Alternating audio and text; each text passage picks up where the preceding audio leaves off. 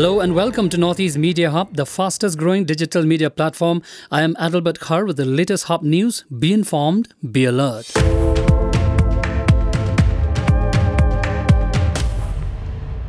The Meghalaya High Court has directed a fresh inquiry to be conducted to ascertain whether any overpayment was made to any of the land losers in regard to land acquisition for the expansion of the Umroi Airport. The inquiry is presided over by the District Judge Riboy, pursuant to a direction issued by the Supreme Court. In addition, a public interest litigation was filed by one State Dekhar for being able to inspect the original documents about the acquisition of land for the expansion of the airport.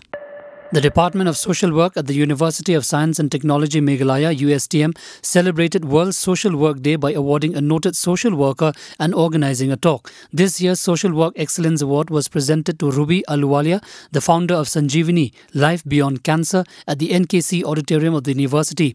The award was handed over by Professor G.D. Sharma, Vice Chancellor of USTM, in the presence of Mahbul Haq, Chancellor USTM, Dr. R.K. Sharma, Advisor USTM, and Dr. Joseph Riame from Tata Institute of Social Sciences, Guwahati. The Ministry of Ayush is organising the Yoga Mahotsav on April 7 to commemorate the 75 days to International Day of Yoga at Dibrugarh University campus.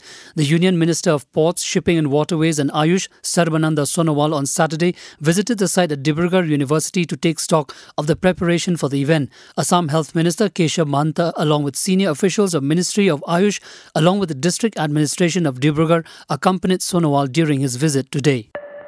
Moving on, a 26-hour-long kidnapping case relating to the abduction of two drivers from Assam by unknown armed groups in Manipur unfolded when the special commandos of the Manipur police rushed into the spot on Saturday, police said. Two drivers from Assam, later identified as Rakhikun Khan, aged 30, and Abirdur Khan, aged 28, both from Barpeta district of Assam, were kidnapped by the suspected armed men at a place in Manipur's Kangpokpi district.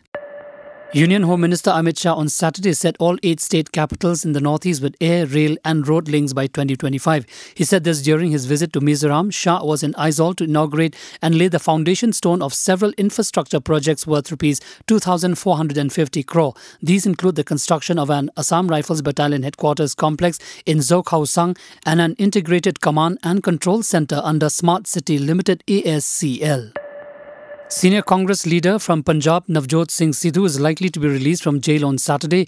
Navjot Singh Sidhu is currently serving his prison term in Patiala Central Jail in a 1988 road rage case.